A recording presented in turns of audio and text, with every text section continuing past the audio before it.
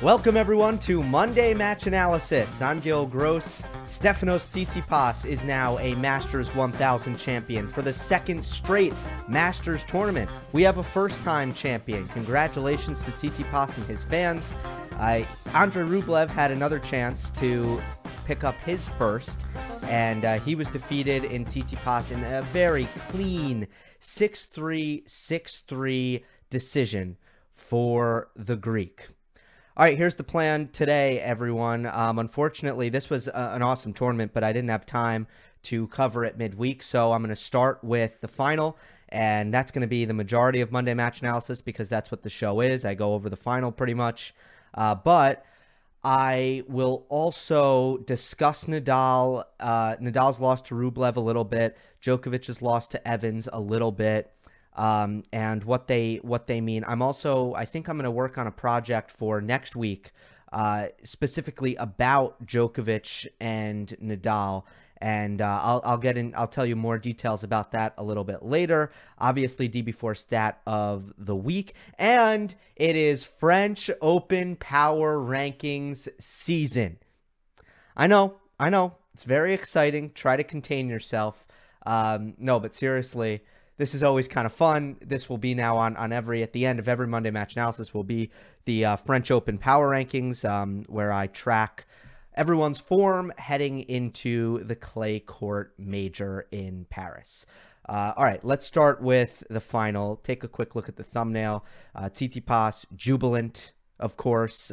Definitely a massive accomplishment for him. And let's just start here. He's now defeated Rafa Nadal at a slam and won a Masters 1000 tournament. And coming into the year, I was expecting that this might be the year where Tsitsipas clicks. Might be the year where he has a step up into the top tier, okay? Into the top tier that was really occupied in 2020 by Djokovic, Nadal, and Dominic Thiem, right? And Daniil Medvedev on certain surfaces. Well, I think on clay, at the very least, Tsitsipas probably steps into Daniil Medvedev's role and becomes a player. But this was clickage. We are seeing clickage. I predicted him before the year to finish at number 4, and I'm feeling pretty good about that. But you have to be thrilled if you're Tsitsipas with the start to your year. You've defeated Rafa Nadal in a best-of-5 match at a major. Which obviously he did break onto the scene beating Federer, but I think that was a big victory for him despite the semifinal against Medvedev not going the way he wanted. But to finally break through here at a Masters was significant. And what enabled him to do it? What was the biggest difference between this version of Tsitsipas and some of the versions that we saw in the past? Well, he handled the moment brilliantly. And I don't know if I've said this before on this show, but the mental game, it's kind of like a weatherman, a weather predictor, in the sense that the weather predictor, you never pay attention to your local weather guy until they get it wrong, right? Once they get it wrong, you tweet at them, you email, you complain. When they get it right, nobody ever pays attention. Nobody ever said, wow, great job. You predicted it was raining, you predicted it was snowing, and you got it. Well, you're fantastic. No one ever does that. But when they get it wrong, now you pay attention. Now you Google their name. Same thing with almost like a pilot, right? You never or an official, a chair umpire, right? You want to stay out the way. Okay, mental game, same thing. We don't talk about it when it goes right. We don't really talk about when someone just handles the moment well and plays their tennis and is completely focused throughout the match and never gets overly frustrated with themselves for something that they shouldn't, never gets distracted, never gets too excited to the point where they drain themselves. When someone just has a very balanced, level, focused match, we don't talk about their mental game. That was Stefanos Tsitsipas here. And we've documented his collapses and his mental volatility at times. He admitted that he collapsed mentally in his match against Hubert Hurkacz in Miami just 2 weeks ago. The most famous example would be the 6 match points lost against Borna Coric at the U.S. Open. But he's had to go through these moments, and this was his 3rd Masters final. And that's important. It's big. It was Rublev's first. It was Tsitsipas's 3rd. He lost in 2018 in Canada to Nadal, and he lost in 2019 against Djokovic in Madrid. He looked like he had been there before. The moment didn't weigh on him. Let's not gloss over a brilliant mental performance just because it was hard to notice, just because it didn't go wrong, just because he didn't come crashing down. Let's acknowledge a good mental performance. Now, I have 3 tactical points that I want to make about this match. 3 things I want to talk about when it comes to Tsitsipas's prowess on clay, and why two matches in a row now, he's really looked like the far better player on the court with Andrei Rublev on this slow clay court surface. But first, this. I want to tell you about the sponsor of today's video, Tennis Clash. I've really always thought that tennis needs more great games. Well, this is one of them. It's here. It's a free mobile 1v1 tennis game with super high-end graphics and just a fun playing experience. You can play live against real players all around the world, and there's a lot of cool RPG elements that'll just get you hooked. It's addicting.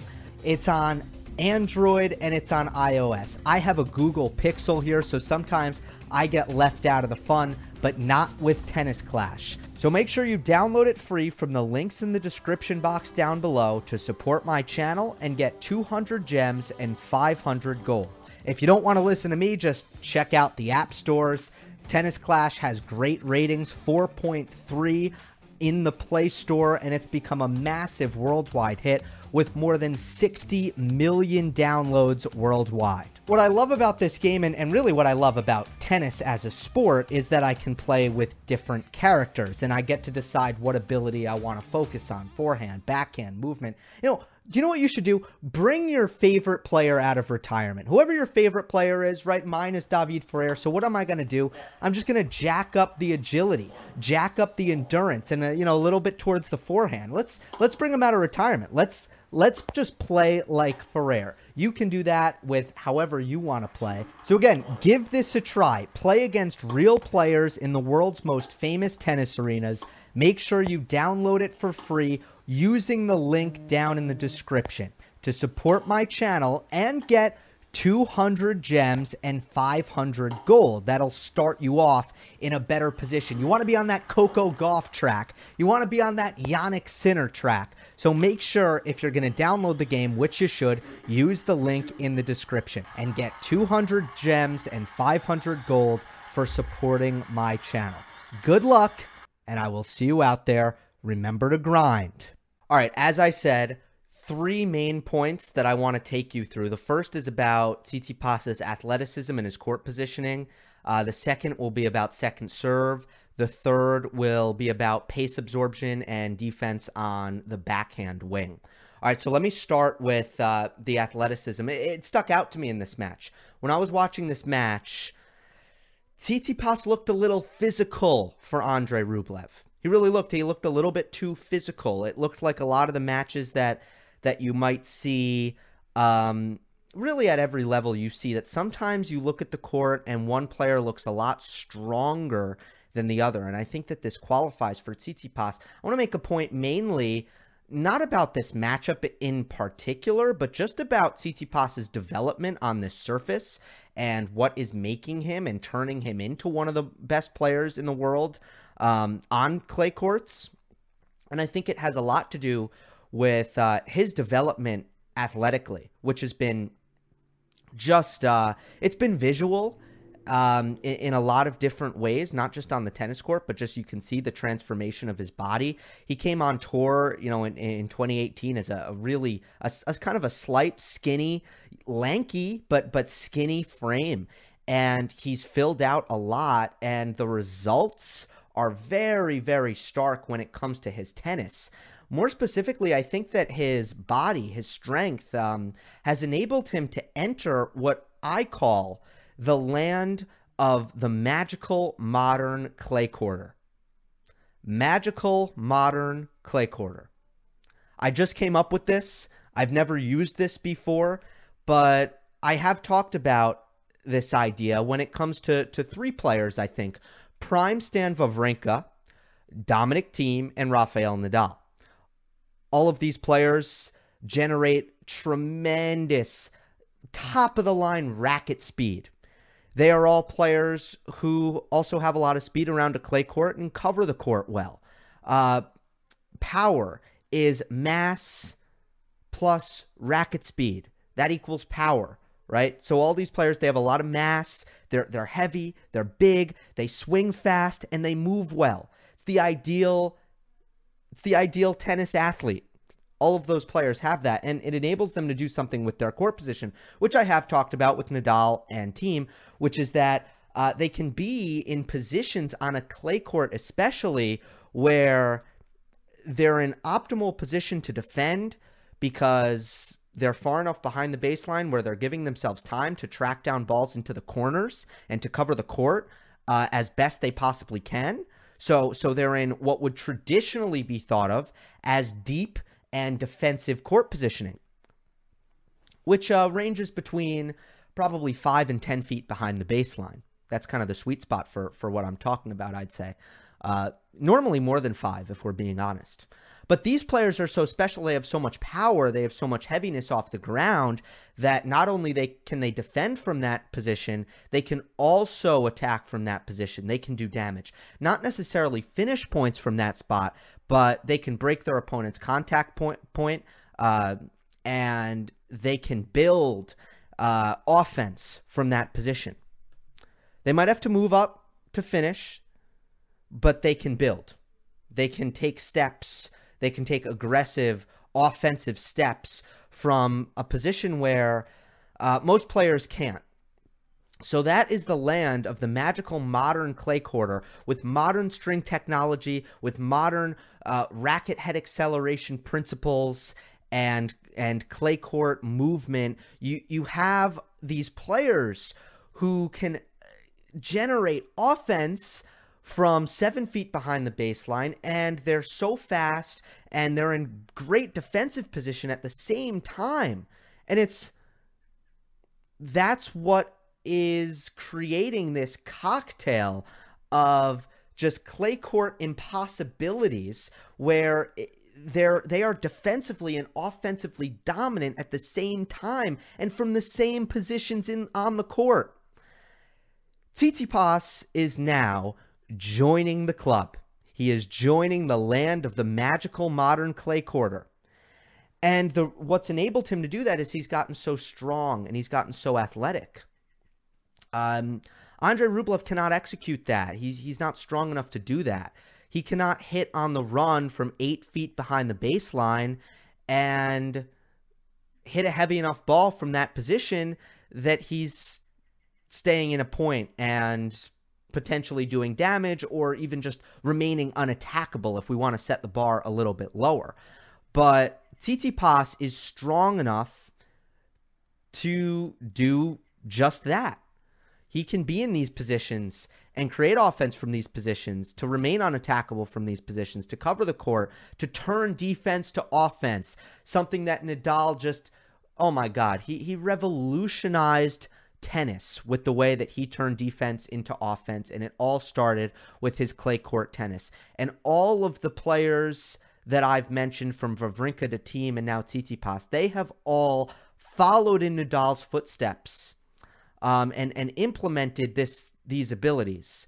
But I think that something that really stood out to me on the court with Rublev and Tsitsipas was just Stefanos's athletic elite tier that he has entered, and it's enabled him to play that kind of tennis. I saw him turn defense into offense so well, and just with his modern heavy topspin, high margin aggression from deep behind the baseline, man, it's a beautiful thing to watch on a slow clay court because it gives him both safety and defense and offense at the same time. When it comes to this matchup, I want to talk more specifically about the disparity in second serve between Rublev and Tsitsipas. Obviously, the match stats kind of tell you all you need to know in this respect, which is that Rublev was able to protect his first serve decently.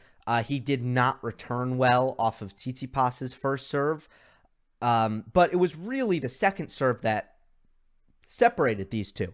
And it becomes a matter of pure math. It was the most predictable thing coming into this matchup. I could have told you, anyone really could have told you that know these players well, that Andrei Rublev might struggle to protect his second serve, and Tsitsipas is in a better position to protect it better. I would say that 68% on Tsitsipas's second serve is kind of an indication of how Rublev really didn't have a good return day and wasn't at his best off the ground. But the 33% second serve points won on Andrei Rublev's part is just a credit to Tsitsipas's. But here's what I'm going to say. That is not much of a variable. I think they can play 10 times, and Andrei Rublev will never protect his second serve above 43%. Sorry to give such a weird specific number, but I don't want to quite say 45 because I don't really think that he can do that well. I don't want to say 40 because I think he could do better. So 43%. I think they could play 10 times. Rublev would never win more than 43% of his second serve points. Meanwhile, Tsitsipas, I could see him protecting 50% pretty consistently. I don't know that he could protect his second serve at the level that he did in this match. That's unbelievable that he was able to win 68. But I want to focus mostly on Rublev's inability to protect his second serve. Tsitsipas was only hitting really forehand returns on Rublev's second serve. He was finding a forehand pretty much every single time. And then Steph was hitting high, heavy balls to the Andrei Rublev backhand, looking to really break Rublev's contact point above the shoulder, which he was able to do very successfully. And he was getting something to attack off of the next ball rather consistently. But this is just a pure mathematical advantage that Tsitsipas is going to have over Rublev really very consistently. And it's just about how heavy each of them can hit their second serve. This also goes back to athleticism. It goes back to strength because technically, I don't think Rublev's second serve is horrible, but he's just clearly not generating enough racket head acceleration on his second serve to hit a heavy kick serve, something that Tsitsipas doesn't have any trouble doing whatsoever. There was a point midway through the second set where I got, from the Tennis Channel broadcast, average second serve speed. Tsitsipas was 103 miles per hour. Andrei Rublev was 86 miles per hour. Just a massive disparity. And at the professional level, when you're facing someone with someone who hits as heavy as Stefanos Tsitsipas, if you're unable to get a second serve to his backhand, that's a massive, massive problem. Credit to Tsitsipas and the forehand that he possesses. It's such a brutalizing weapon on a clay court. And let's remember, let's talk about kick serves and flat serves and how they affect this court surface. Why the kick serve is so important on clay. Well, your flat serve, your slice serve, it's going to be less effective on clay because the ball isn't going to skid through the court. It's going to lose a lot of speed, and that's why Rublev's first serve, which is generally a big asset, it's not going to be quite as good on this surface, but the kick serve has an opportunity to still be a weapon on a clay court because of the higher bounce, because the court will still take to the topspin well.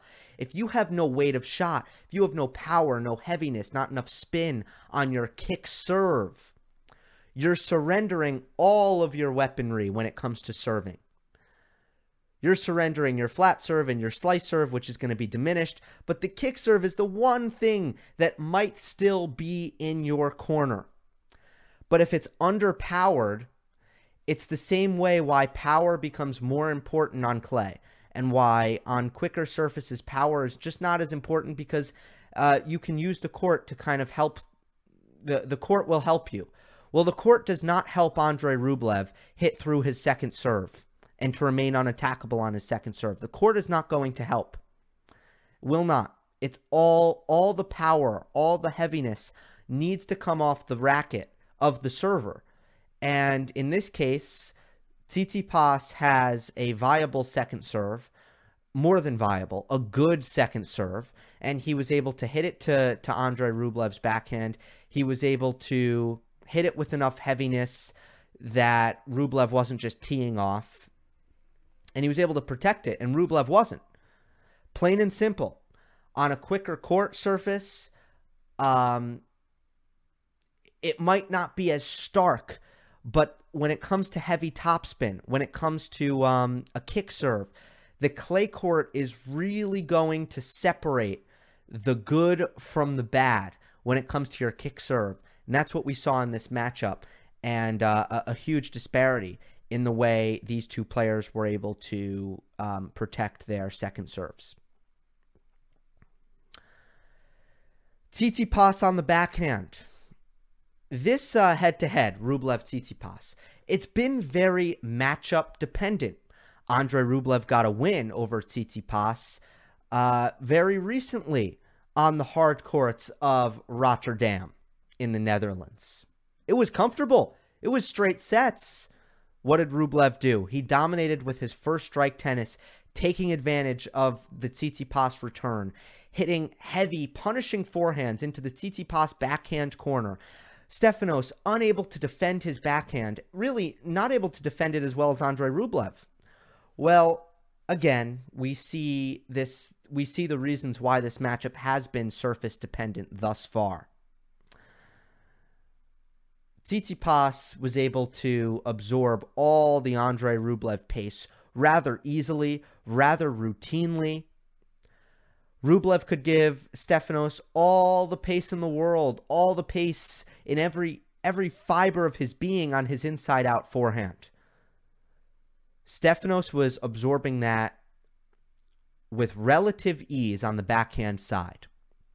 Again, using deep court position, turning defense into offense, and there was nothing Andrei Rublev could do to rush Stefanos Tsitsipas, which is something that in the past he's been able to do, especially on Tsitsipas's backhand side. But I was incredibly impressed with how well Tsitsipas kept his cross-court backhand, especially out of the middle of the court. I was impressed with the depth. I was impressed with the angle, the width that Tsitsipas was able to generate on a consistent basis on his backhand side, keeping the ball out of the middle, away from the Andrei Rublev forehand. I also saw a lot of moments in the match where even when Rublev found that forehand and hit his inside-in forehand, Tsitsipas using his defense to just simply range to his right and reset the point with his neutralizing cross-court forehand. So it felt like Rublev's offensive patterns were not working very well, that Tsitsipas was able to neutralize them and turn defense into offense, absorb the pace on his backhand. And in the trading, in the backhand cross-court exchanges, in those ad-side exchanges, I've thought in the past Rublev has had a decided advantage in those exchanges, and in this match that was not the case. Rublev had superior hitting, superior depth, superior width, and was finding his forehand on a more consistent basis off of the backhand-to-backhand exchange, which is always going to be the number one key in this matchup. They're always looking to attack with their forehands. They are just potent weapons. And while Tsitsipas was sometimes able to absorb the weaponry, Rublev was not able to do that as consistently. Still, Tsitsipas was the one using the weaponry on a more consistent basis. That comes from the serve-return battle. How well are you beginning the point? And it also comes from how well are you using the backhand? How well are you protecting the backhand to find those forehands?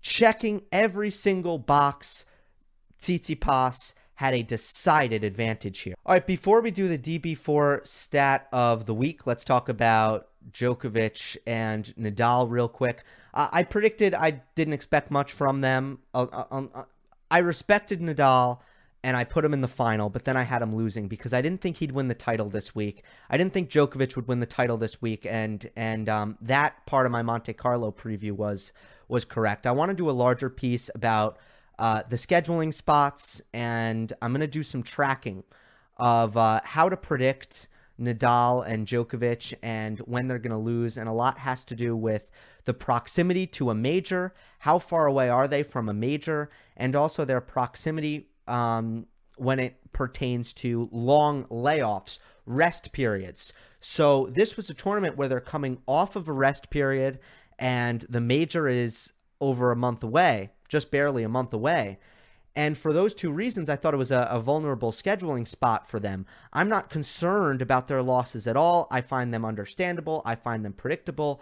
Over the course of a 10-month season, they no longer at their respective ages can maintain a full level of intensity over the course of that season. So not concerned about the losses, but it is worth talking about tactically why they lost, because some interesting things happened in each of their defeats.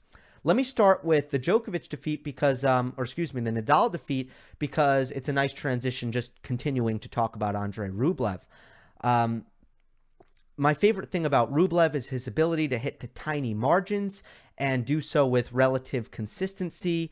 His ability to do that has given him a very unique advantage to attack the right-handed backhand with a level of commitment and a level of effectiveness that few can replicate. In the case of Casper Ruud, in the semifinal, a player who has one of the most unbalanced players wing to wing on tour. And I don't mean that as an insult. A lot of that is how dynamic and fantastic his forehand is. His backhand isn't even close to being at that level.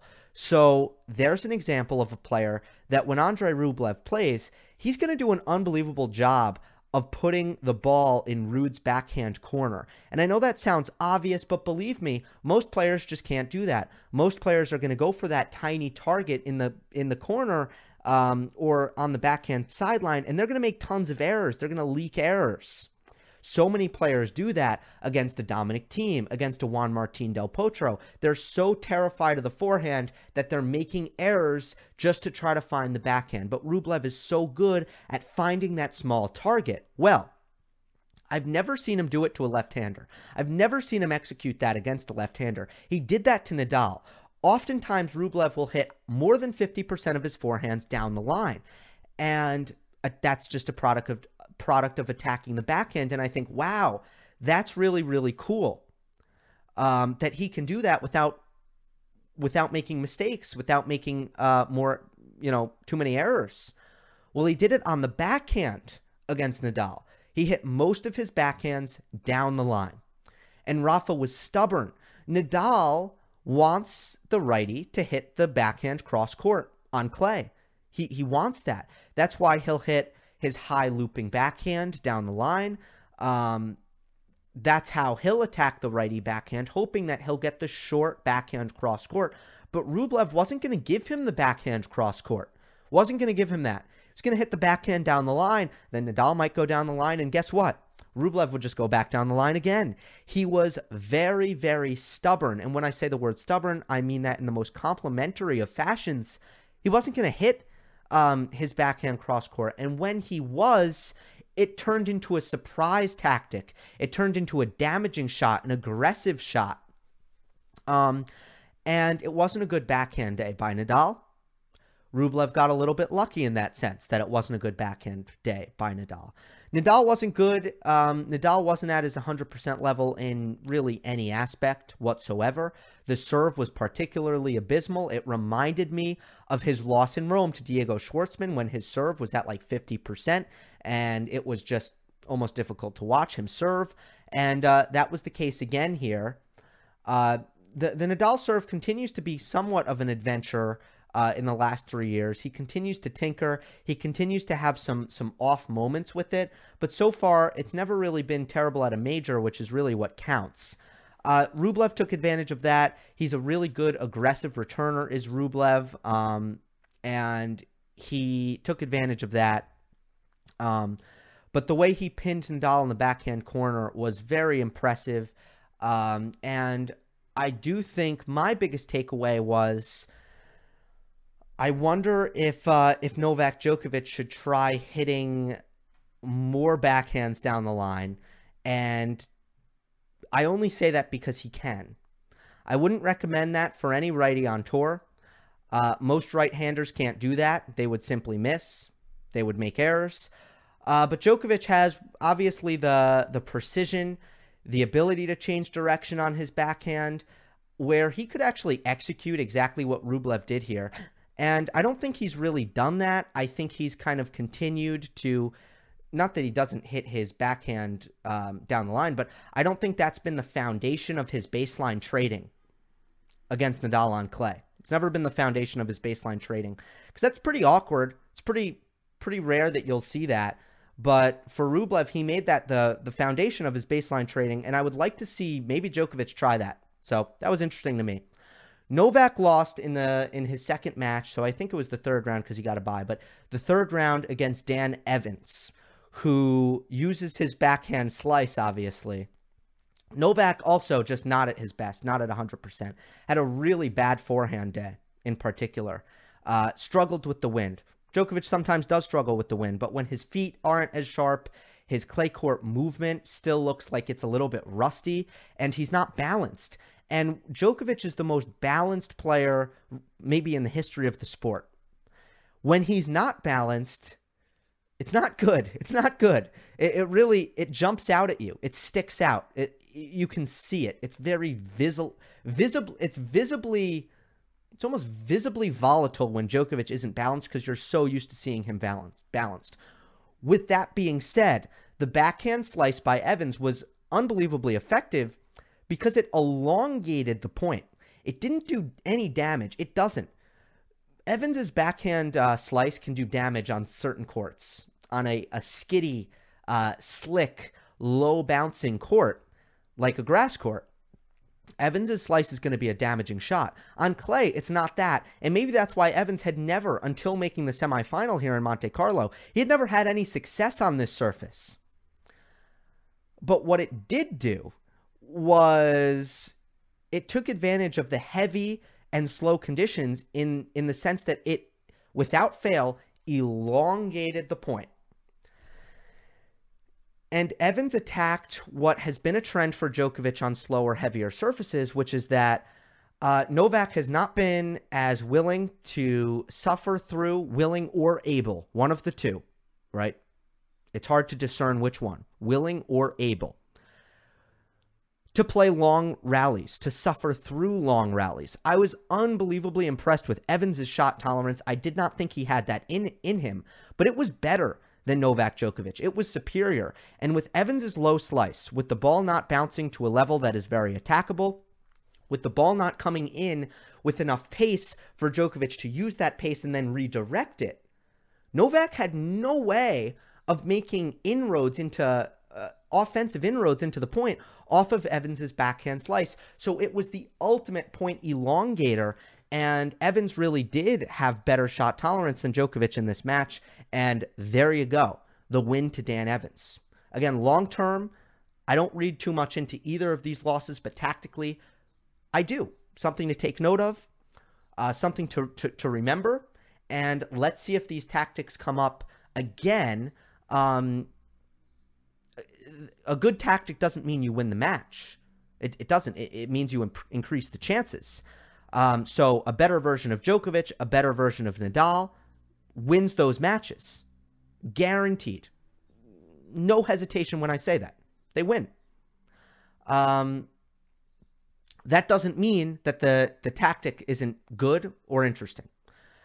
French Open Power Rankings coming up, but first, let's do the DB4 Stat of the Week. For more tennis history, visit db4tennis.com. Today's insight, we look at the tricky transition from the hard courts of Miami to the clay courts of Monte Carlo. And it's definitely difficult to have success in both back-to-back. Let's see, off the top of my head, I'd say Andrei Rublev probably did the best job of having a successful tournament in 2021 at both events, making the semifinal of one and the final of other. But if we look at history, only 5 players have won both of these Masters events. Lendl, Rios, Wilander, Muster, and Djokovic. Only one of them could win both Masters back-to-back. It was Novak Djokovic in his incredible and admirable 2015 season. If any player wants to repeat this feat during his career, they would have to be #1 ranked player in the world. All 5 players have held that position. And all 5 players have won 18 tournaments in their storied careers. So let's take a look at the big 3. This only accounts for, this only triggers once they've made the Miami final. Once they've made the Miami final, then they're kind of in this diagram, and you can see Novak on the bottom right is the only player who checks both boxes of being champion in both. Nadal's been runner-up at Miami and champion at Monte Carlo a couple of times, or a bunch of times, I should say.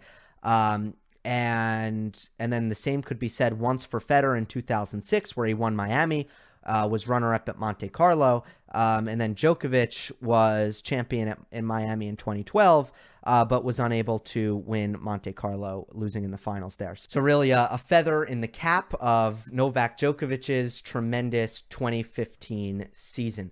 It's a really difficult transition, and that's why I put a little bit more stock into Madrid and Rome, particularly Rome, because Madrid's got some funky conditions that aren't like Roland Garros at all. I put the most stock into Rome when it comes to predicting French Open success, right?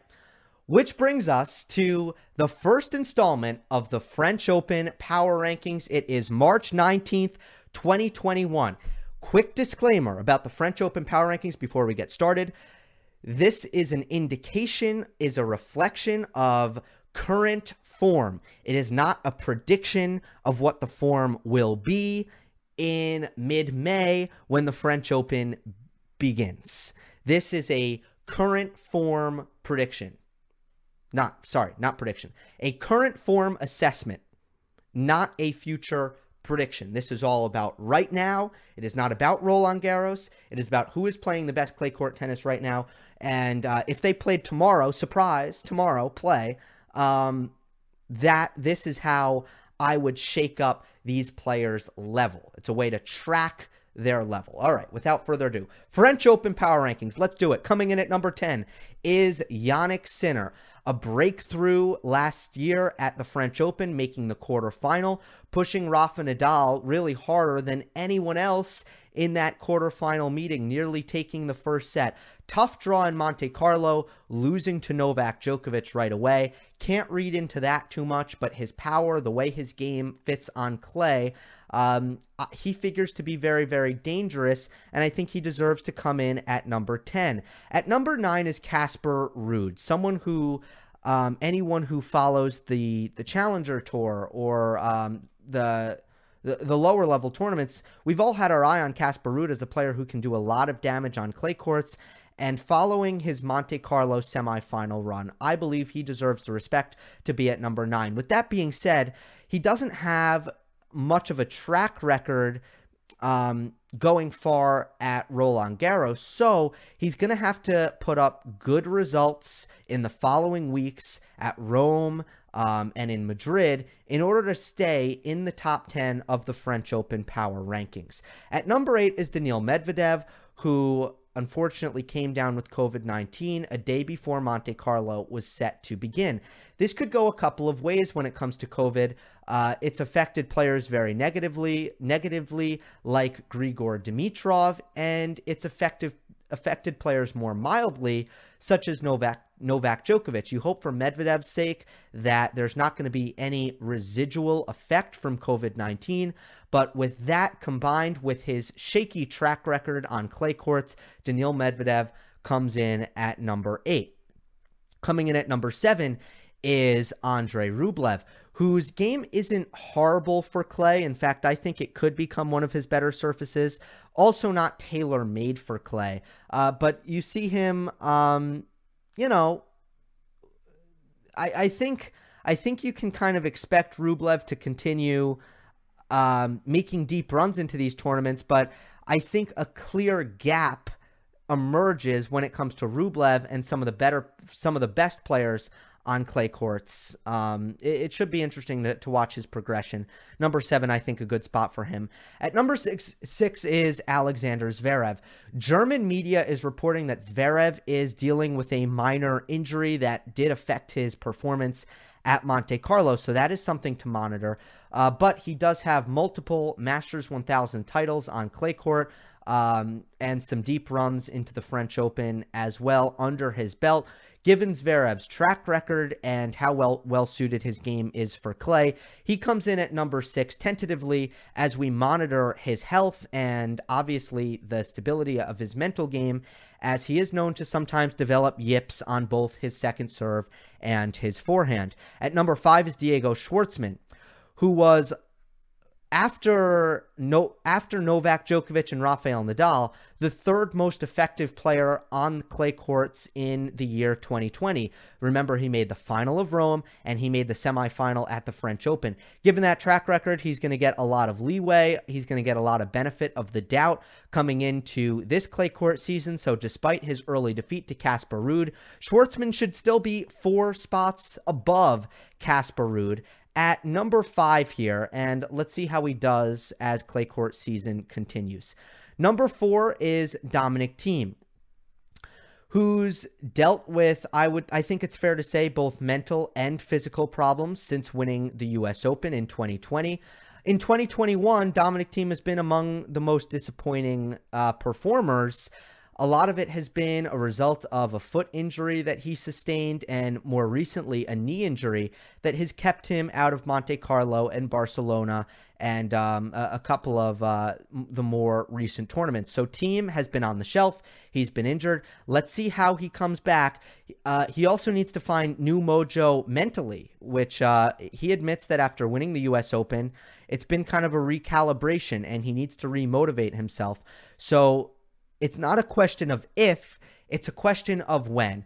And will that transformation or will that rekindling of the fire and the maximum fitness, will that occur in time for the French Open, or will that be too late? Will it come after the French Open? Dominic Thiem comes in at number 4. At number 3 is Novak Djokovic. Could be a surprise to some, but where Djokovic has come in to most of his issues is struggling to defeat Dominic Thiem, where he's lost 3 out of his last 4 matches to the Austrian.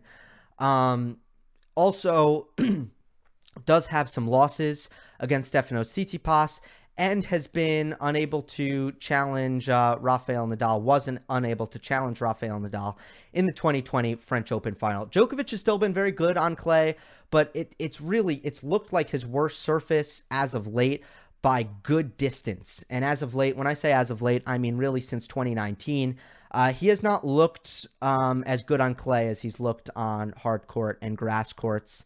And that is just a matter of he hasn't been able to really pull off those massive wins at the French Open against Thiem and Nadal. I would say the concern is if Stefanos Tsitsipas plays the same level, that kind of elite level that I think is equal to what we've seen out of Dominic Thiem, if he brings that level to the court, why can't he pose trouble for Novak Djokovic just like he did last year at the Roland-Garros semifinal? So Tsitsipas for now gets to go 1 spot above Novak Djokovic. Why? Because last time they played at Roland-Garros, Tsitsipas was in great position in that match. He forced a 5-set. I think that a 5th set rather. He came into the match, didn't handle the moment well mentally at all. Once he settled down and played his tennis, he was winning. And then he physically broke down in the 5th set. So mentally bad in the beginning, physically bad at the end. In the middle, when things were clicking, Tsitsipas was winning. And now after a Monte Carlo run to the championship that looked pristine, that looked dominant. Tsitsipas is going to be a player here. And for now, he's going to be one spot above Novak Djokovic, although I do admit that given the track record, the superior track record that Djokovic has, it's going to be difficult for Tsitsipas to fend off Novak Djokovic, and very likely that Djokovic overtakes him before we're all said and done. At number 1, finally, Rafael Nadal, who really just needs no introduction. And I don't really want to talk about why Nadal is number 1 right now. I don't know. The question that I have for you guys is this: should Roger Federer be in here? The French Open Power Rankings is all about form and tracking players' form. Well, if Federer's not going to be active, I don't know that he should be included in this French Open Power Ranking.